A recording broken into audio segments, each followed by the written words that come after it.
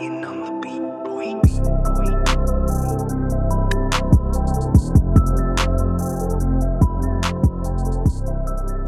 How's it going? This is Gabriel Menchaca. I'm continuing the series Work and Water. Last week we talked about kind of a general overview and we focused on the idea of work and what that looks like and basically that we are to serve. And so I want to talk about this week water. So we can call it church water. But the idea is that work and water are kind of two different elements.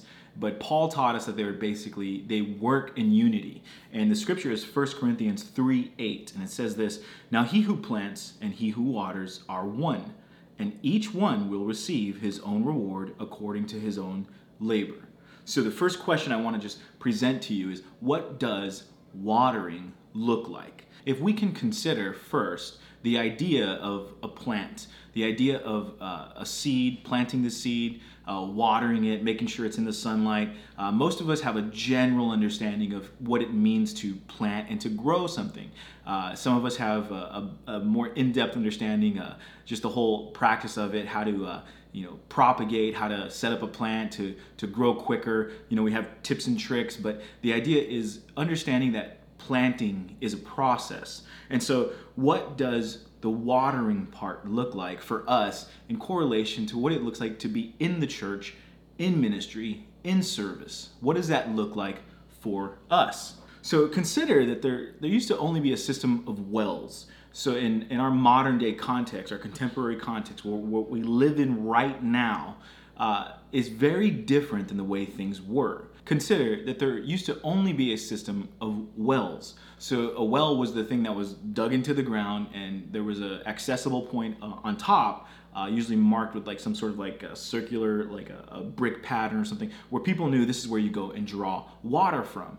So water in itself, in the context of the historical context of where the scripture is presenting this idea, there was a lot more work involved in watering. So whereas for us, we can go to the faucet, turn it on, fill our cup, and go, water a plant. So in watering back in this context, it was actually a pretty good chore. It was something that you had to do and go out of your way to do. So you had to, obviously get a bucket, drop it down, reel it back up, and then carry it to wherever you needed to water. So this idea of watering was that it was all centered around something that was labor. There was manual labor involved, the working and the watering. So watering a plant is not a reactive action. Meaning, when you water a plant, things don't just happen. It's not that the plant comes alive, it grows automatically, it turns green. Watering a plant, you don't get any direct gratitude, you don't get any thank you. The fruit or the growth or the direct effect of the water is not immediately recognizable. Let me say that again. The fruit, the growth, or the direct reaction or effect of the water is not immediately recognizable. Now, if I can give you this thought to walk away with, watering is an act that requires vision for the future and discipline for the now. Watering is an act that requires vision for the future and discipline for the now. The act of watering is something that we should be familiar with within the church. We may offer prayer, sound biblical advice. We may offer great suggestions as to the next course of action, scriptural guidance, and we may not see the effect right away. Meaning that someone may listen to us, as a church leader or as a pastor or just, any sort of deacon or elder, any sort of position that you hold as far as giving counsel and offering biblical guidance. We may not see the direct effect right away. Meaning they will turn away and just you'll feel like it went in one ear and out the other. So, and the hard part is that there's not even a thank you that may be offered. It might even feel like they were bothered by what you said. It may seem to be a sense of work with no gratification. We have heard the term microwave generation. What we've gotten used to is to be immediately gratified. Immediately. To put something in the microwave and 2 to 4 minutes later, whatever we want it is ready. So in our sense and our understanding of this work and water, some of us sometimes may not understand that it is a long-term effect, the act of watering. So this is what we know, though, and these are the things that are factual that we need to make sure that it's incorporated into the way we serve in the church. And I'm really speaking today to a lot of those that have been in church, serve in ministry, that are part of a team. I'm speaking to those that have like some sort of leadership role. And I'm saying this, this is what we know. In Ephesians 1:20 through 23, it says this, that he worked in Christ when he raised him from the dead and seated him at his right hand in the heavenly places, far above all rule and authority and power and dominion, and above every name that is named, not only in this age, but also in the one to come. And he put all things under his feet and gave him as head over all things to the church, which is his body, the fullness of him who fills all in all. And we read again in Colossians 1:17 through 18, it says this, and he is before all things, and in him all things hold together. And he is the head of the body, the church. He is the beginning, the firstborn from the dead, that in everything he might be preeminent. So we know this. The facts are here. The scripture teaches us, the Bible clearly communicates that Christ is the head of the church. So in effect, every pastor, leader, deacon, bishop, apostle, Christian, believer, worship leader, creative director, children's pastor, cafe manager, art gallery curator is under the headship and leadership of Christ. If you are part of the church, if you are in any Christ-centered, biblically guided church, you are under the headship of Christ. The church is under Christ. So as church leaders in the areas that we serve, we are caretakers entrusted to care for what belongs to God. So we are caretakers entrusted to care for what belongs to God. So as a Christian, we can understand that the perspective that we hold, and this pushes aside any title, this pushes aside any position, any authority we may hold or have or think we have. A Christian knows that we are under the authority of Christ. We are under the headship of Christ. And if God has called us to serve the church, to work and water, then we know that this watering part can be a very ungratifying role, meaning we may not get what we want when we want it. We may not see the effect how we thought it would come. We may not see it immediately. A parent will automatically take this question and have some understanding. Someone who is not a parent will kind of have to stretch to understand this, because what I'm asking is, what if God has called you to help build someone else's life? So this is the role of watering. So when you are building and you're imparting and you're teaching and you're helping someone develop and grow, especially a child, a lot of the things they're not really grateful for. Actually the most important things are kind of just as a matter of fact. It's just it is what it is. They do say thank you. If you give them a cookie or a candy or a special treat of any kind, an apple, and they're like, oh, thank you. Like, these are my favorite things, and they get this gratitude, and it's offered to you, and we gladly receive it. But we do know that the most important elements are some things that sometimes they don't like to hear. A child can be very grateful for those treats, but sometimes what we understand as parents is that when you're imparting, some of the things they won't like to hear. And they'll thank you for the things that they enjoy and are very pleasurable and easy to digest, but the things that are hard and challenging, there's probably no gratitude offered right then and there. What we know is that in the long run, in the long-term mindset, in the way in the future, they will begin to come to a place of understanding that I'm glad that I learned that. I'm glad that someone shared that with me. I'm glad that someone taught me this. I'm glad that they took the time and spoke to me and corrected me and helped me develop and understand. And this is the idea of watering. The call is to help somebody else grow. What if God brought you into somebody's life to help build them up? What if your role in someone's life was just to water? And that's the reality, is sometimes you'll have somebody come around you and you didn't plant the seed of the gospel. Someone shared about Jesus to them years before, or in another situation, and whatever reason happened, maybe they moved away, but they come around you and you're able to just water. And then what happens is, as that plant begins to grow, we can sometimes begin to take ownership. We can sometimes begin to think, whatever they produce is a result of my skills. And it's like, well, wait a minute. All you did was water. Without the person that planted the seed, you wouldn't even have had a good role because they would have been nothing in Christ. Jesus shows us that he is the head by showing us our role. Watering is a service. Watering is a work, a ministry. It can only be done in humility. Let me explain a little bit further. So because there are times that you will water, there are times that you'll give, that you'll share, that you'll impart into people. And this is an act or a service that can only be done in humility, because the final result you may never see. The final result you may never see. People, they change. People go through different chapters in life. We see people often, they come to a church, or they come to know Christ in a church, and then they feel the Lord tell them to move, or they get a calling to go do this or that, and they connect with a different ministry or pastor. And actually, that's an awesome thing, because we can see how the kingdom of heaven is at work here.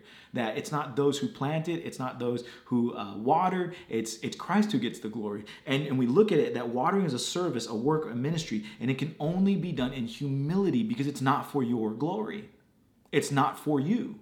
It's for them. It's for the service you offer to Christ. It's for God's glory. It's for the glory of Jesus. And watering is an act that requires vision for the future and discipline for the now. And I say discipline because it requires discipline to invest, to give, to share, to impart. And it's a discipline because we know that person may no longer be part of what you're doing. We may develop a ministry, with 10 people, and out of the 10 people, 2 might stay.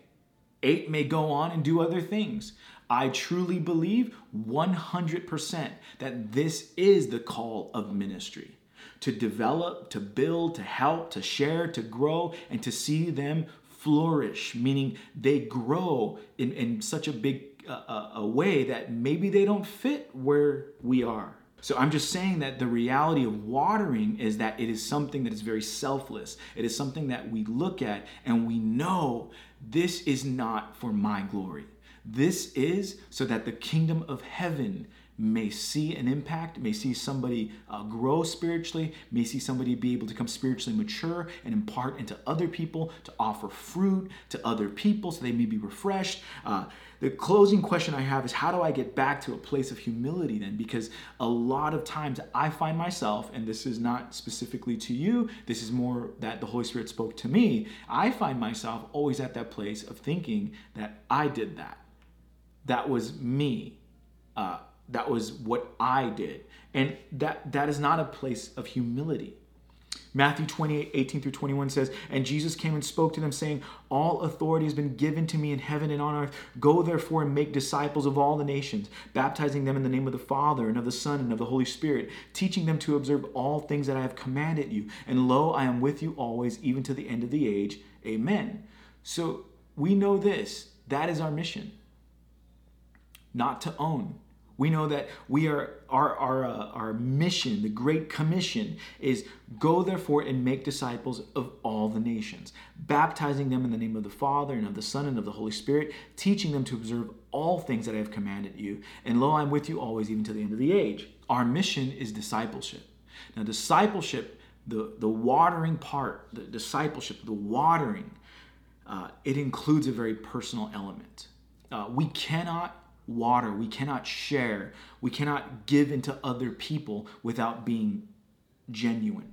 True giving can only be done out of humility. True giving can only be done out of humility. Meaning when you allow someone into your home and they see maybe an argument between you and your wife.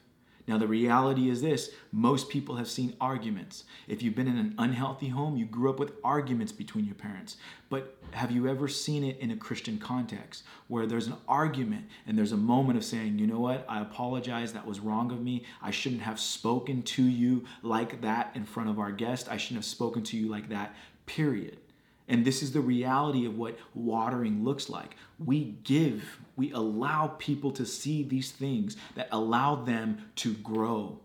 And in that, we see the Holy Spirit begin to work. We see the Holy Spirit begin to develop somebody who maybe grew up in a broken home and never saw an argument come to a healthy conclusion. So our mission to disciple is done through, number one, a spirit of humility. We give not just money. We give something out of our life. We share.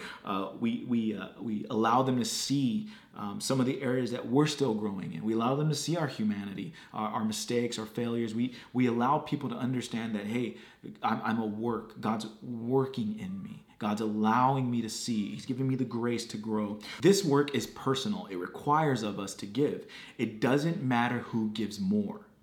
Not here, not right now. That will be something that God looks at. When we think of all the issues surrounding us, we know that there is a lot of work to do. There is no spirit of competition when the Holy Spirit is at work. Let me say that again. There is no spirit of competition when the Holy Spirit is at work. When the Holy Spirit's moving, there's no competition because that's all that matters. When Christ is king, when Christ is the head of the church, and it's a healthy, biblically based church, you don't find this spirit of, oh, this is ours. Oh, this is how it has to be. You find a spirit of saying, man, I'm so glad that there are other ministries. I'm so glad that there's another pastor. I'm so glad that there are other Christians praying and striving for the same thing. I'm so glad to see the kingdom of heaven working here on earth. There is no strife, no jealousies, no corruption when the Holy Spirit is at work. We don't see that stuff. When the Holy Spirit's moving, everyone is literally just in awe of who the Holy Spirit is, in awe of who Jesus is, thankful that our Father in heaven has done these things for us. When Jesus died for us and shed his blood, he gave us opportunity to be worked on. Our sin by default was cause for condemnation. We were condemned. We were not worthy of being worked on. But the blood of Jesus brought us to that place of being holy, worthy, allowed to see, to know. Watering is an act that requires vision for the future and discipline for the now. Consider those around you. Consider everything you say and everything you're pouring into and every person that you're connected to. You may never be in a room with them again in your life. They may move to another country. They may move to another city or state. You may never see them again for whatever reason. Things may happen. Life changes. Chapters end. New chapters begin. These things may happen. But in the time that you have with them, allow yourself to understand that there's a future there. And I'm going to share everything I have that I know that can help them. I want to share that with them. Because 10 years from now, I want them to look back and be able to say, man, that person, they just came and they poured into me. I didn't give them anything. There was no return. They just poured into me. And I want to do that for somebody else because that's how we serve one another in the kingdom. Thank God that someone saw the Holy Spirit working in us. And they just said, I want to help them. I don't care if this person gives me glory. I don't care if this person is part of my ministry. I just want to help them. I can give you multiple examples of pastors and people I've met along our journey, along the different countries we've met. Pastors, who held large ministries or even they just had large positions and they took time out of their day just to have coffee with me. And those moments where I just sat and listened and learned from them. And I knew that I was in a place of only, I couldn't pay them. I had no value to add to them, but they poured into me. They shared with me. They added some water. And I know this, that every single one of them had a kingdom mindset to say, we want to see people saved. We want to see souls saved. We want to see people know Jesus, the gospel being shared. And I leave that today with you. Watering is an act that requires vision for the future and discipline for the now.